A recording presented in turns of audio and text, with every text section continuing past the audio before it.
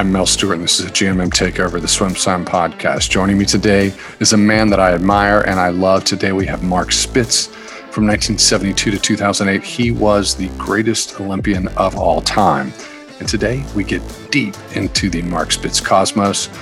We go back to 1968 when he was a young Mark Spitz, and he had the pressure to win 6 gold medals, and he fell short.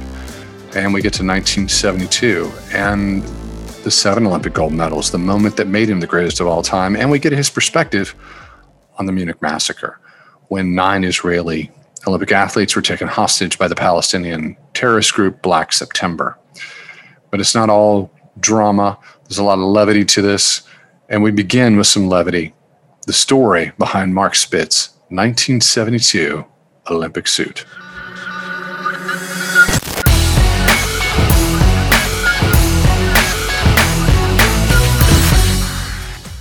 I don't know if I can see this. I'll have to turn the camera here, but show us. I want to see this. There's this thing in the shelf right there above my finger is a little thing that's red, white, and blue with stripes right there in a plexiglass box.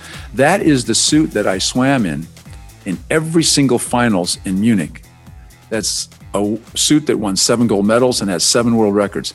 Now, that might not seem strange, but it's really strange because the Speedo rep gave everybody swimsuits. They each had, if you were in one event, you had 3 swimsuits. And I said to him, but I'm going to be 7 events. I need my 21 suits. And he gave me 21 suits. The problem was that all the suits had a spot right in the front that was an ink stain during production of that particular size. And I was embarrassed to wear it.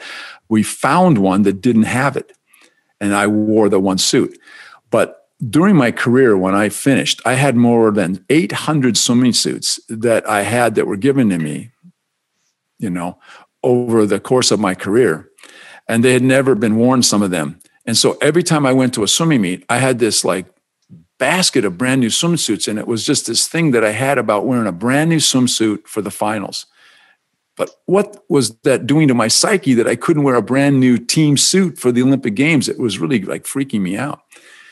But I said, I'll just go along with this. So my first race won the 200-meter butterfly. And I said, well, that's pretty good. It's a world record suit. I'll just put it on again tomorrow. And so I ended up with just one suit that did all that winning. And I'm sort of proud of that. I overcame something that could have been disastrous because I couldn't wear a brand new suit. Now, I guess I could have, but I didn't. There's so much to break down there.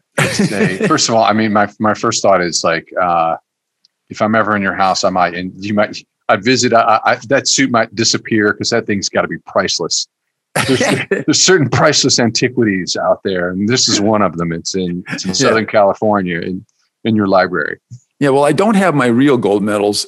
They're in the bank vault. They have been from the day I came back from Munich, figuring that I didn't want somebody to think that they could come and visit them wherever I lived. It's true. That's interesting. But there's so many funny stories, which is why I love talking to you. That so you get the suits. It has an ink spot, and you're embarrassed of the ink spot. This is the one suit that doesn't have the ink spot. Yeah. It's right in the front of your privates. I mean, it's just kind of a weird thing to do. It looks like you went to the bathroom. You can't wear that suit in public. Yeah, exactly. Yeah. Look, I had a question to ask you. How many times did you tie the front of your suit before to make sure that it was on before you swam in a finals? Just once? Or did you kind of just keep thinking about it? OCD. Oh, yeah. 3 or 4 times. Yeah. Yeah. Okay. Well, it's a function of that. I guess we're all like that, It's that's funny about the suit. That is a gem of a story that someone should make a short film about this young Mark Spitz, this young handsome Mark Spitz getting 21 suits, 20 of them have a stain. Yeah. It feels very cinematic. Yeah, well, I was just curious of why that suit manufacturer didn't have quality control on this particular style, because it was a style that was made up prior to actual real production, because they needed to get that swimsuit all to the Olympians, because it was always a really big deal. Each Olympics, they would have different kinds of stripes. And this one was really special because in the past, they were just stripes, red, white, and blue. This one had stars put on it, which was cool. And there's something else. So if we really want to get to know Mark Spitz, it's what I'm hearing. It's like we get this one suit, you wear it over and over and over for obvious reasons, but still, it's a world record suit. You keep wearing it. You won all your medals in it. You wear the same sweater. You do the same warm up. These are all like, your lucky rabbit's foot. Is this, are you a methodical guy? If the mathematical sequence makes sense, you keep doing it over and over and over. Are you superstitious? Yeah. I don't know if I'm superstitious as much as that I like to identify with something that I feel comfortable with within my own comfort level. And I used to wear gloves also because I would get nervous and my hands would get cold. And then it was actually really not that cold, but I would put gloves on and I brought those, and I wore those in the pool. No, I took those things off, because there was this parade of athletes, out to the starting block. I mean, this, I don't think people realize this, but I'm sure it's exactly the same even with the Olympics today, because I can't get down there on the at the clerk of the course, they used to call it, where everybody would assemble. But we would all be in the room, like 8 of us, for the finals. And you were allowed one person in there. So there'd be these coaches, rubbing everybody down and talking, and everybody's looking at each other. And there's a bunch of chairs spread out all over the place. And it's like, my gosh, it's like waiting to go out to an execution. I'm with everybody, and then they would line you up on the way you had to parade out and get on the blocks. And that's totally different. I mean, when you go to the nationals, outdoor championships or indoor championships, I mean, you basically just show up from wherever you happen to be parked, in the building. There was none of that. Just that we became a ceremony, a part of a ceremony. And you had to basically fall in the rank and just do it, and figure out how to not get distracted. I got very distracted in Mexico City. I became a spectator to my own spectacle, I say. And I was swimming in way too many events that I had no experience at being able to do, because I had never practiced doing that in any kind of competition prior to that.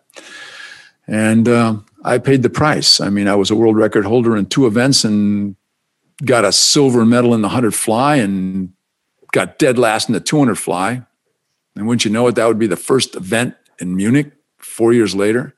There was one guy of why I won 7 gold medals. Doug Russell. He won the gold medal in the 100 fly in Mexico City. I didn't make the medley relay. I didn't win that gold medal. That screwed me up for the 200 fly.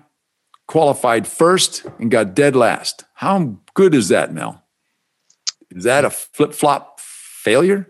Pretty much. According to history, you had 10 world records going into 1968, Mexico City.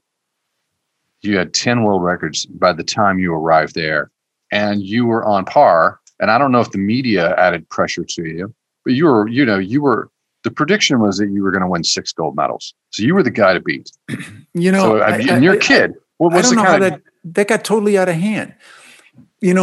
Just a month or 2 before the Olympic trials, George Haynes at the Santa Clara Swim Club said, I think you should swim the 100 freestyle so you can make maybe the sprint, 4x100 relay. And I never had any experience of swimming 100. And I said, okay. So I go out on the swim, and I do pretty well. I think maybe Don might have beaten me. I think I got second at that meet. I can't remember exactly, but fast enough to make qualifying times. And I get to the Olympic trials in Long Beach, and I'm swimming the finals in the 100 free. And all I need to do is get 4th, and I make the relay team.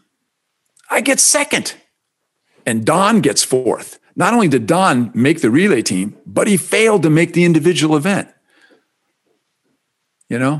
So this guy, I think Ken Welsh and Zach Zorn and I are in the individual event. I'm going, wow, I'm in heaven. This is the first event. I go in the Olympic Games, swim my first event. I come away with a bronze medal. I mean, it could have flip-flopped and gone anyway. Out of nowhere was Michael Wendon with this crazy-ass windmill stroke that just kicked butt, wins it, going away. I even beat Zach Zorn.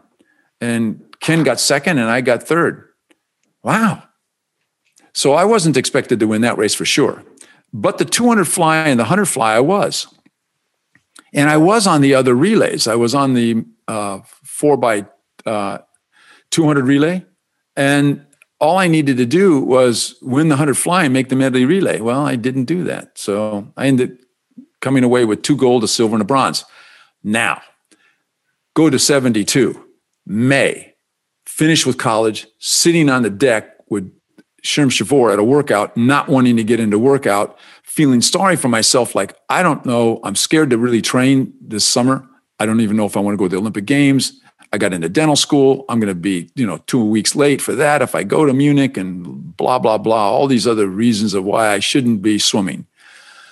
And it was just a cop-out, basically, because I was super, super nervous about wanting to take on the responsibility of trying to swim in all these events. Because by then, I was the world record holder in the 100 and 200 meter butterfly and the 100 and 200 meter freestyle. And obviously, I'm swimming those events. And I won all three at the Outdoor Nationals in Houston, Texas in 1971. Well, he convinced me, you got to do that. You're going to be a failure if you don't do that. So then I proceeded to, think about that. But I thought about Doug Russell, and I thought about what he had basically created this mystique. Matter of fact, it was 2 years later, I met Doug Russell in the 100-yard butterfly at the NCAAs in Salt Lake City. And back then, I false started deliberately. And you could get kicked out for doing that, but I false started deliberately because we had a 3 false start rule on the field then. So I swam up and down the pool, 50 yards, and I got out. And then I beat him. To me, that was the most important race of my life. Because from that point, I kind of redeemed myself. Even though it was the NCAAs and it was the 100-yard freestyle and it wasn't a gold medal, the fact is that I needed to beat him because I didn't know if I was going to see him at the Olympic Games. He was older than I was. I didn't know if he was going to make it to 72, of which he didn't. So I had a moral victory to a certain degree. But he is the reason that I think I stayed in the sport and stayed focused, to be honest with you. And I think that there's probably somebody in somebody's career that is the nemesis of why they're just burning inside, They just sit down on a bee sting all the time thinking about it. And that was the Doug Russell for me. Let's step back to 68. You came away with 4 Olympic medals, 2 of them gold. So, you won your gold in the 4x1 freestyle. You won your gold in the 4x2 freestyle relay. The expectations were high going in. Did you see that Olympics as a success personally, or did you see it as a disappointment? Mexico City.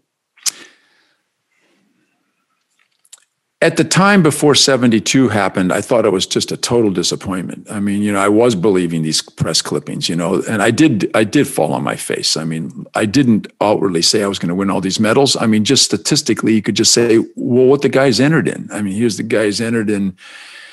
He's got the 2nd or 3rd fastest 100 free time. I mean, anybody can win that race. He's the world record holder in the other two events, and he's swimming in 3 relays that normally have had a history of always being the U.S. winning those deals. So for sure, he's going to win 5 gold medals, and whatever happens in the 100 free happens. Didn't happen.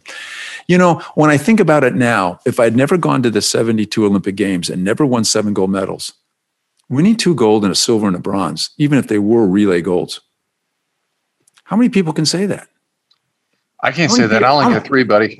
Well, but the point is this, is that maybe I was over-evaluating what I was capable of doing, and I shouldn't feel sorry for myself. I mean, look at yourself in the mirror, and that was fine. Look, I'm really thankful that I had the success that I did, because everybody wishes that they train properly, they taper properly, they're rested, they got their nice room that's at the village, the food is good. I got a roommate that's not keeping me up at night, and they're respectful, everybody in the apartment, that's at the village. And I move about my business and I go out and do my thing. And that happens for somebody. I remember the first time I was in indoor nationals where I broke the 50-second mark in the 100 fly, 49.9, and it was at SMU in Dallas. And I was, I think it was maybe 17 years old. It was actually the Pan Am trials that they used for the Pan Am Games in Winnipeg, Canada that year. And I knocked on my door as I left, kind of like knock on wood, good luck. And I said to myself, and I don't know why I said this, I said, well, there's 6 guys in the pool, because that's all they had in those, in those days, in the indoors, the 6-lane pool. There's 6 guys going to be in this race tonight. somebody is going to come back and open their hotel room, a winner. Let it be me. Do you know that every time I left my room, I knocked on that door and silently I said that in every single race? That was part of also the preparation. Let it be me. I haven't lost yet. There's a positive thought, you know. I love that. Am I crazy? Probably no more than the next swimmer. We talked about it, outside of this recording, we're talking about laying down the right neural pathways and how your brain can rewire once you start having success. But I want to go back to 68. I thought that 1968 in Mexico City was a disappointment. And, I think among peers and having that conversation, you won 4 Olympic medals, 2 gold, 2 bronze, 2 gold, silver, and bronze. Huge performance. Amazing. But I absolutely expect that you would be disappointed based on the metrics going in. And I don't think there's no 1972 in that performance without the 68. I think 100%. Yeah. Listen, it's my dirty laundry that follows me. It got cleaned up and put away in a drawer that I don't have to remember and recall. But it was there, always lurking. It's funny to talk about psychosomatic. So, and I've been trying to find this, and I think I found it once, but I wasn't thinking about doing what I'm about to tell you. And that is that at the end of the pool in Mexico City, they had a certain logo for the Mexico City Olympic Games, just like they had a logo for the Munich. And they have all these different kind of logos for all the Olympic Games. But they had these 3 gigantic balloons. They're like weather balloons. And they had the logo on them in the Mexican colors of the their national flag, And I walk out in the pool in Munich, and I'm looking just before my start, and I'm looking at the end of the pool 50 meters away, and I'm hallucinating seeing these stupid balloons again going, it's the 200-meter butterfly, the race I got dead last in. What's going on here? And I said, take me to something that's comfortable. And I took myself to that workout, 3 200 flies in the pool that I was in Sacramento, California. And that's where I put myself. I'm not at Munich. I'm at that pool. I'm doing a push-off, but I'm going to get on the starting block to do this push-off. And my brain just took me there immediately. And I swam and I go 007, break the world record, get a gold medal. Then the next time I walked out on the starting block, which was later that day to swim a relay, about 2 hours later, I was now in Munich. And I was looking at the end of the pool, which was actually this upstairs little kind of like a restaurant thing. And I didn't have to look at those crazy Mexico City balloons. So am I crazy? You bet. But that's what I needed. But I needed to do that, Mel. I needed to overcome this fear. I can't tell you what Michael Phelps was thinking about when he was swimming 8 events in Beijing. But I would put a gentleman's bet of $1 that Mark Spitz somewhere, a flash of me, was in that thought process. And wherever he put me, whether it was either a comfortable feeling or whatever it might have been, was all a part of why he was so successful. And so I think that we all need to do something like that for our demons. Because there's no perfect thing that comes out jovially and not being conscious of like, well, I'll throw all caution to win. There's no such thing if you're going to be a champion. I don't know how you can win a gold medal in the Olympic Games and say, well, I wasn't thinking about what I was doing. Now that might happen for somebody that's in some long distance race, like a 10,000, like in track, where you've got a little bit of time to make up or not feel sorry for yourself. But in some of these shorter distance events that I was in, if you don't get off to a start, you're dead, in the water, so to speak, in 100. And now that they have the 50, it's even worse. And in a 200, if your pacing gets a little bit psyched out and you're not where you are on the split time, then no matter what you're trying to do in the last lap, it's just not going to be there. So that goes with a tremendous amount of thought. Michael Phelps, in terms of his orientation, when he got with Coach Bowman, the kid turned pro at 15 years old. It was all about going for 7 medals, and it was all about that performance. That was, his contract with Speedo. It was written. It was baked in. If he won 7 gold medals, he got $1 million. Yeah, which we thought was a whole lot of money, and it wasn't. He poured it all into his foundation. But yeah, absolutely, it's yes. You were right here. I was somewhere. Listen, I think that when somebody looks back at their career and say, what contribution did you make? My contribution to myself was doing what I was capable of doing at the right time. So I walked away from the swim pool with no stone unturned, that if I would have done this and I would have done that, I could have. I did all of that. But what my contribution was I became that line in the sand that became a target. And that what I had done for future generations would become a benchmark for somebody to achieve. And that became their personal goals, and where they identified what they wanted to get out of their sport and where they wanted to be, at the end of their career. I mean, what greater accolade is that to me than to have somebody like a Michael Phelps come along and break my record? You have no idea what a relief it was to when he finally broke that record, because then he now takes the baton of that relay, exclusive relay, and marches now to a new set of eyes and youngsters that look up to him.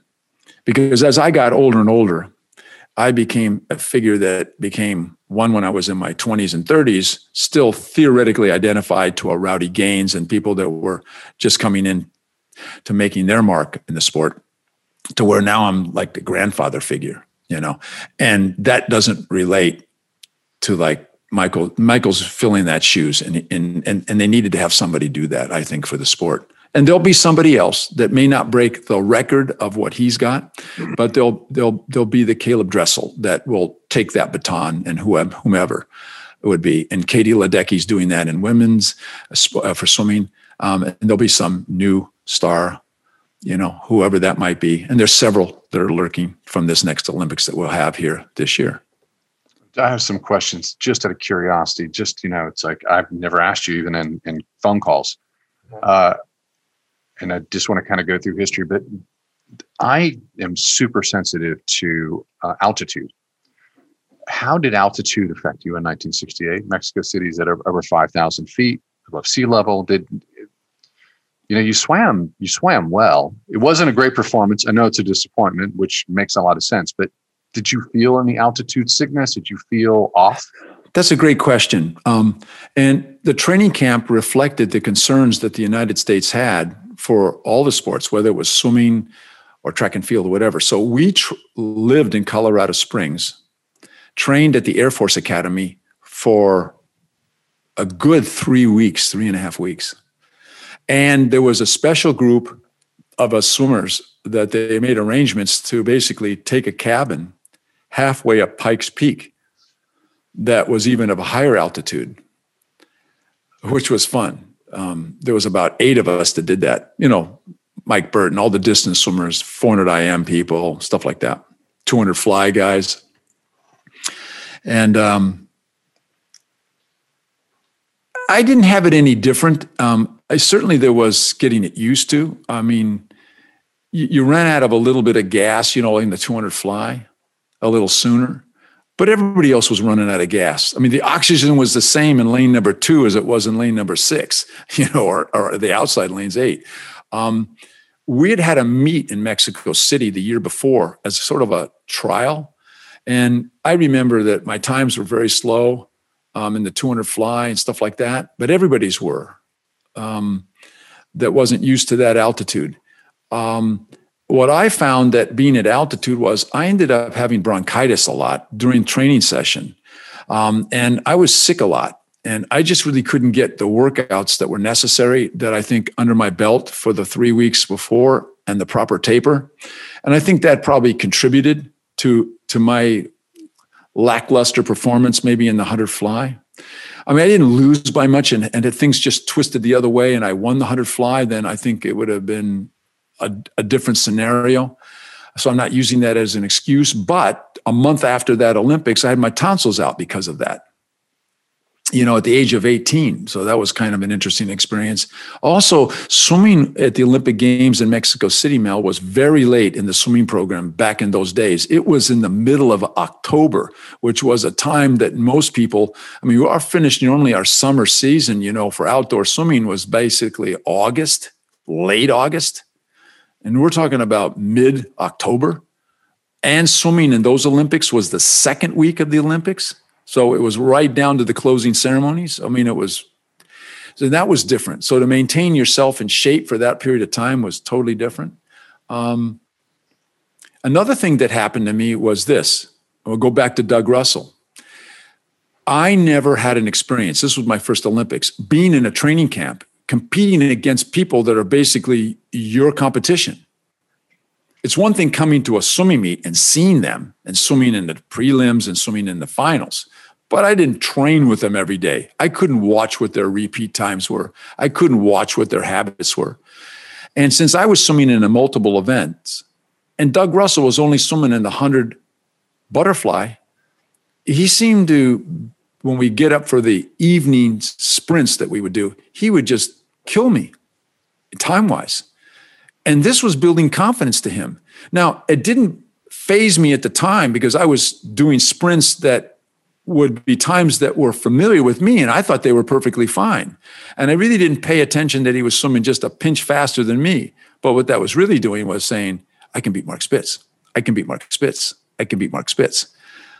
And you do 3 weeks of that. He went in with a hell of a lot more positive confidence than I did. And the 100 butterfly in Mexico City was not that far into the program. So I wasn't tired from swimming a bunch of times at that point. 1968 was, if you look back in history, the United States was on fire. Civil rights was exploding. It was, we had a lot of assassinations. In Mexico City, there were two things. There was, when I researched in history, they went out and they cleared out a bunch of poor people in certain areas. And I know that the athletes some were aware of it, some weren't aware of it. Was it a thing? Did you know about this? Because it was kind of horrific back then. Well, I had a refreshing in my memory because there was a documentary on this just within the last year or so. What they did was that they actually took a lot of people that were committing crimes within Mexico City and put them and incarcerated them to get them off the streets so that there wouldn't be any of these types of continued activities of protests. And there were protests a week before the actual Olympic opening ceremonies. And we were aware of this because we were there about a week and a half before the opening ceremonies in Mexico City to get acclimated, that they put these people and got them off the street. I wasn't aware of the fact that there were a bunch of killings because of some of these activities in parts of Mexico City. So from that point of view, we weren't aware of that until they let them all out after the closing ceremonies. And they all came storming to the Olympic Village. And it was scary. It was also kind of weird. Think about this. It has nothing to do with swimming, but it's an interesting history of the Olympics in Mexico City. Because swimming was actually in the second week, just before swimming started, maybe a day or so before, there was a thing where there was all this commotion at the Olympic Village at around 1 or 2 in the afternoon. And the press was screaming, and they were all outside of this high-rise apartment complex where all of the U.S. was housed, swimmers, track and field people. And I kind of looked out my window I remember Gary Hall and I, and we were looking out, and there was all these people screaming and to somebody above us, and it was some track guys. And I didn't know who they were at the time, but it turned out that they were Tommy Smith and John Carlos, who had just done that fist raising thing of winning their medals on the podium. And that was quite amazing, of the impact of that and the commotion around that. To be a part of that and to experience that was quite amazing. See, it was a political statement, and it's there's been another documentary just about that alone, and many documentaries about that. I didn't know the full story. I didn't know about the guy who got bronze. He was Australian and white, and he was such a great track and field athlete. I should have written down the name so I could drop it here, but I'll put it in the post when I post this podcast. Well, I became very good friends, as a matter of fact, with Bob Beeman, the guy that did the long jump.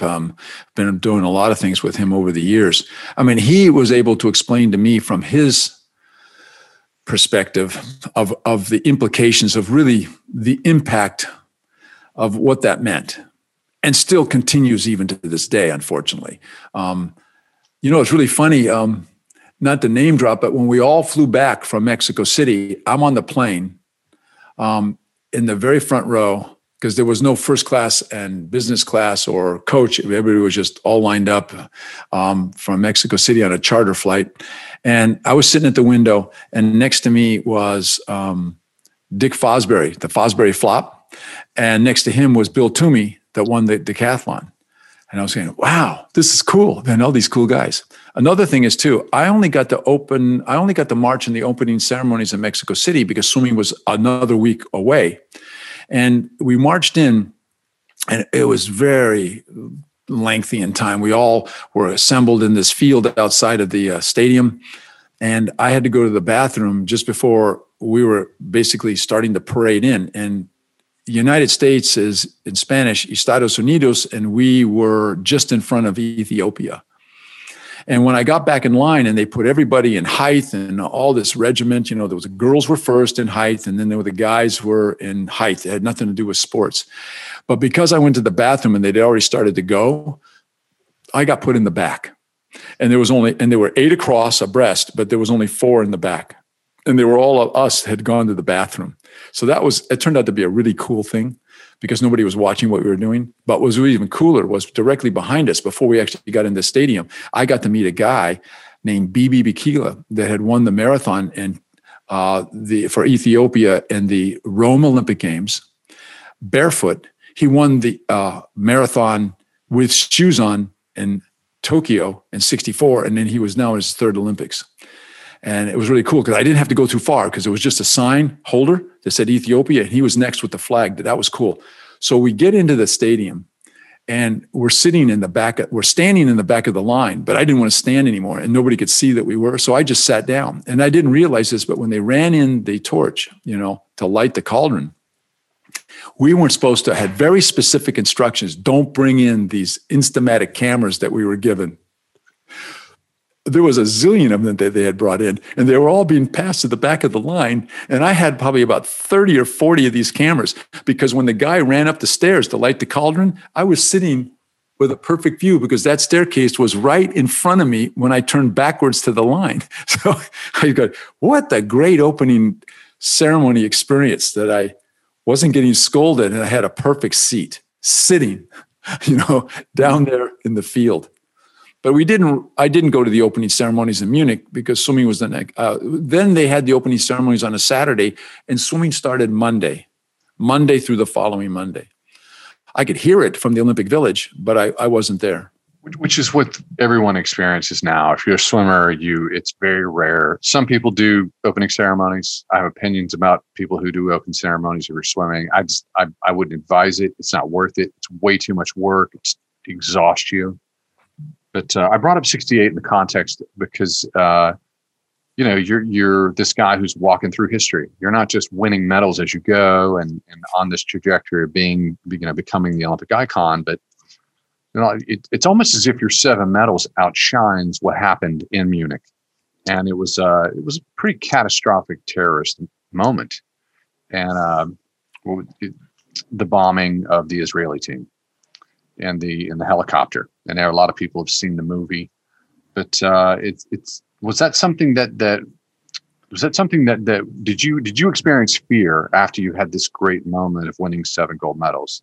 Did That's a good everyone question. stand still? What was your experience at that time? It's a good question. And I have a good answer for it because I was there. So during the Olympics, there was always a press conference for the sports, especially in swimming, and if you're swimming one event, it's great. You finish your race, they take you off to the drug testing,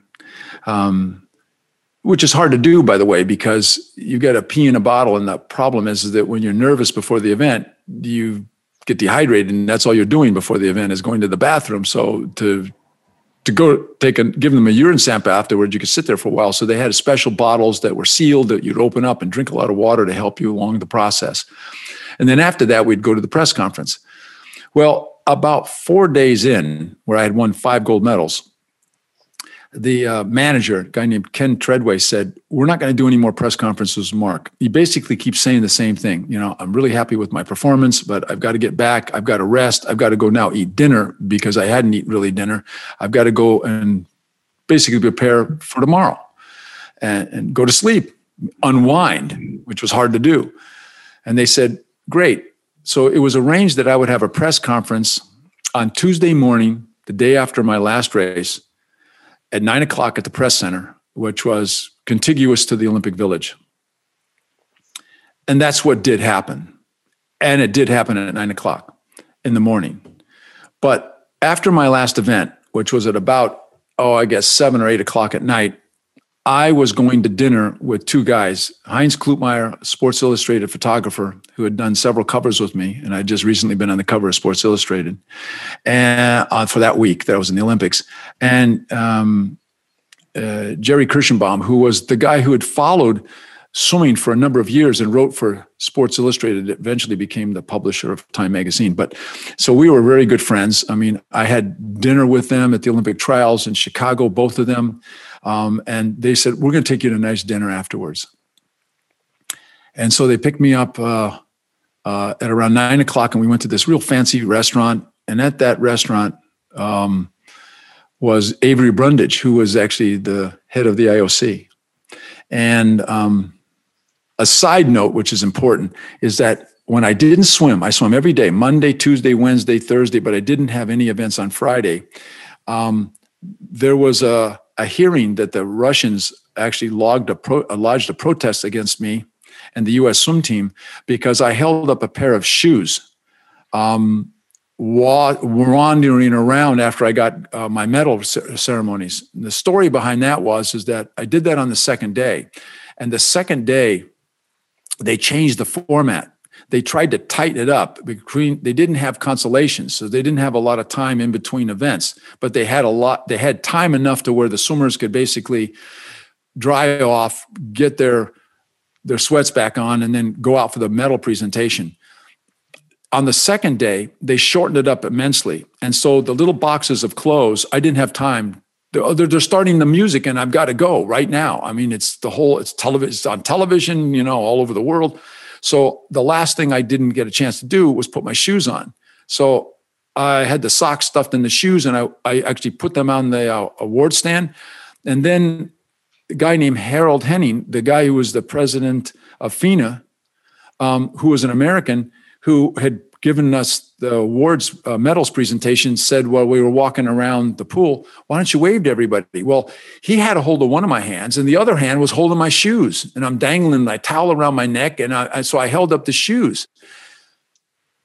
I had no contract with Adidas. I had no contract with anybody. And so I had met at the headquarters Avery Brundage and a couple of his henchmen from the IOC, along with Jack Kelly, who was the president of the United States Olympic Committee at the time, and this guy, Ken Treadway. And we brought in some pictures of Shane Gould holding up a koala bear that was dressed in a Qantas Airlines little vest. And we needed some kind of, well, why isn't she in a meeting? You know what I mean?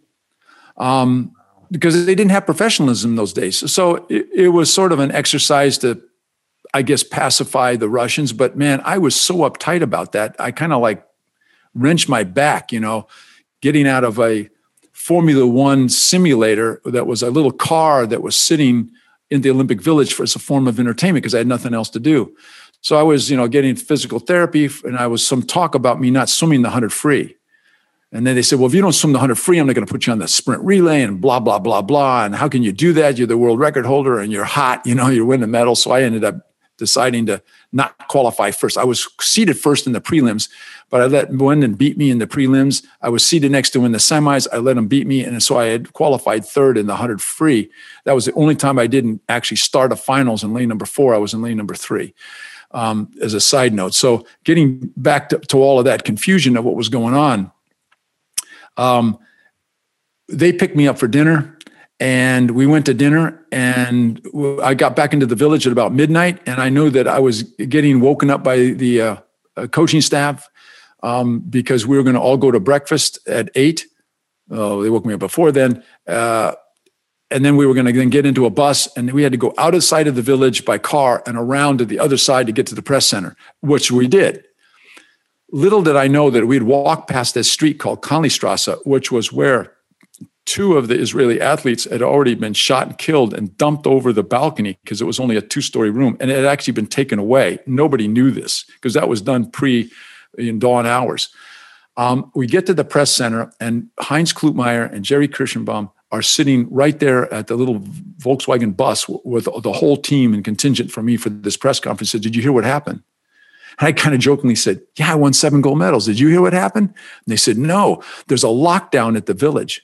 Nobody's going in and out. We don't know what's going on. And we're seeing some stuff about some say-so about some Israelis and some terrorists and this and that." So when I got into the press conference, there was no questions about whether I'd won 7 gold medals. It was all about what we saw in the village, and we said there was nothing to see. So the press conference got shut down literally in about 4 minutes. This was supposed to last for an hour. I then was ushered out of that room and went into another part of the press center where I was with Jim McKay, the guy that was announcing for ABC Wildwood Sports and was doing the Olympics. And that was a big thing back in those days because it was the first time that they actually had what they call satellite to live, but it was taped because of the time change back in New York, because they were 6 hours ahead, Munich, than New York time, 9 hours from the West Coast. And there I saw on the monitors a guy that was in a Panama cap on a balcony, leaning over, discussing something with one of the hostesses that were always sprinkled throughout the village for people that didn't understand where certain things were, the athletes, like, well, where's this, where's that? But it was a crisis negotiator. And what we were watching was this negotiation of what was going to happen with the other hostages that they had. But at that time, I remember it was just before 10 o'clock because the conference was at 9. We're watching all this, and they weren't set up to actually have the tape roll for my interview. It wasn't until 10. So this is like 9:45. We're watching all of this stuff. And nobody knows how many hostages are left in that apartment. Nobody knows anything. So I was to be taken back. So we did the interview. Jim McKay talked to me. And then we went back. But now there's the police involved. And we get back in this car, and I got a police escort to get back into the village. There was underground parking. So we went right to where we were actually up the stairs. And then in my room, because all the swimming team was now getting up at around 10 o'clock, because at around 2 o'clock, they were going to get in a bus and go to the FINA Gala that was going to be in Garmisch-Partenkirchen, which was about a 30 or 40-minute drive south of Munich. Who's in my room?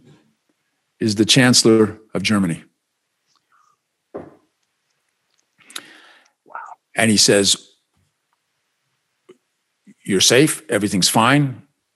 We don't know. They're still negotiating with all of the, secret police, and they've got people with guns on the different buildings and everything." So I'm watching all of this stuff on the television that was in the room. Meanwhile, all the swimmers are getting up going, "What's going on?" They're all nervous, and nobody wants to be where I'm at. All of a sudden, the focus was on me. I became the nucleus of this attention right now. So there was reports that Mark had been taken to Italy. Mark was on a plane to Sweden. Mark is in London. Hell no. Mark is sitting in the Olympic Village in my room watching this stuff on TV.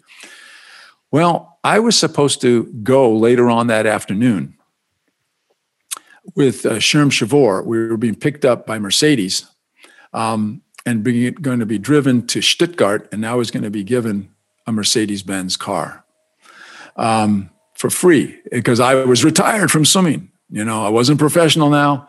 And then we were going to drive the next day up to Frankfurt, and we were going to put that on a cargo plane. And I was on a plane with Sherm back to Chicago. And then I was going to be picked up by my roommates because I already paid for my apartment, and I was going back to dental school 2 weeks late. That's what I was doing. Didn't happen exactly that way. I was taken by a car with Sherm Shavor to the airport. There were arrangements that had changed that I was going to be flown to London from Munich that evening. This is Tuesday. And those Israeli athletes had not left the village yet. I had an army blanket thrown over me and told to get on the floor of this car that's taking me to the airport until we got out of the village, because it was press looking at every single automobile that went in and out of that village, trying to get the storyline. And they took me and put me directly on the plane. And then I flew to London. And when I got to London, I was picked up by police. This was all arranged through the State Department. And I was then taken in a limousine to downtown London. I was like cops and robbers, like Keystone Comedy, man. They changed cars on me and changed the colors halfway, in from Heathrow into town. I was put into a hotel. We had a guard outside the room. And I remember going to bed with Sherm Shavor, and he said, winning 7 gold medals is dangerous. I don't know if I want to be in the same room with you. I said, well, hell, we've got a guy that's got a gun right outside the door. When we woke up in the morning, that's when I heard that the other Israelis at the military base had been fired upon, and they threw a grenade in one of the, whatever. We know the rest of that story. And it was kind of weird. I had to get up very early. I was being picked up, and I was taken to a studio where I had my 7 gold medals on me. I got into my swimsuit, and I took the famous 7 gold medal picture in London.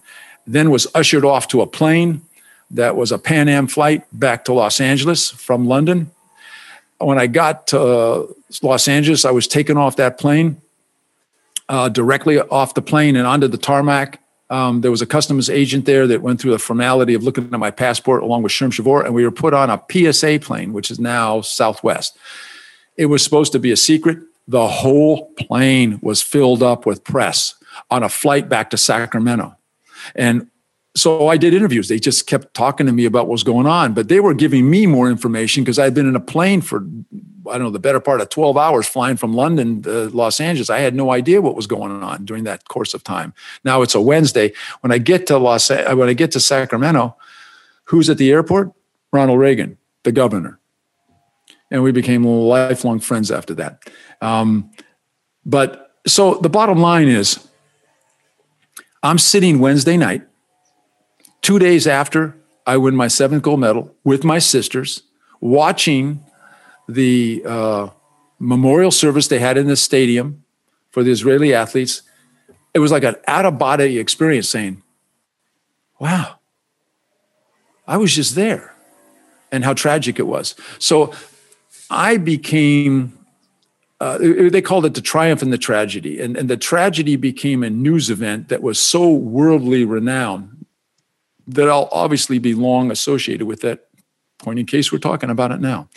And so, it was quite an experience. There were a lot of other things that I don't talk about that were sort of covert, because the only person that lived that experience, because thereafter the Olympics changed as far as security for what should take place, what did take place, and how it went about these operations of me in particular, and what would happen about corralling other athletes or notables that are at the Olympic Games, and the safety of the athletes, the safety of the press, the safety of everybody that's participating, including even the city that it's being hosted in. And those are models of my experience that prevail today. And they've done a great job of not letting it get any further than what a protocol could be and would happen. For anybody that's young that's listening, in 1972, this was known as the Munich Massacre. This was it was a terrorist group. They were Palestinian. They were known as Black September, and they took the hostages, and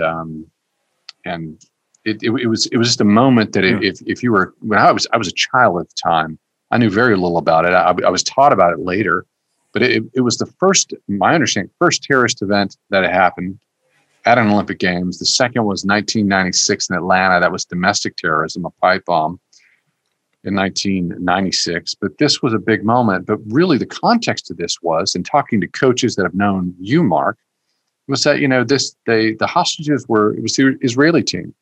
You're Jewish. Your life had to be in peril. And half joking, sitting around having cocktails with coaches, they would laugh and say, yeah, we were escorting Mark around and we were standing about 3 feet back because we didn't know what was going to happen next. There's so much truth to that. And there's no denying that. The fact is that, and I don't do a lot of thinking about it, but my comment to that is that there was obviously a directive way before the Black September knew about there would be a Mark Spitz. That wasn't, in their sights. Could have they, during the course leading up to that horrific day, could have they changed their directions and gone for me?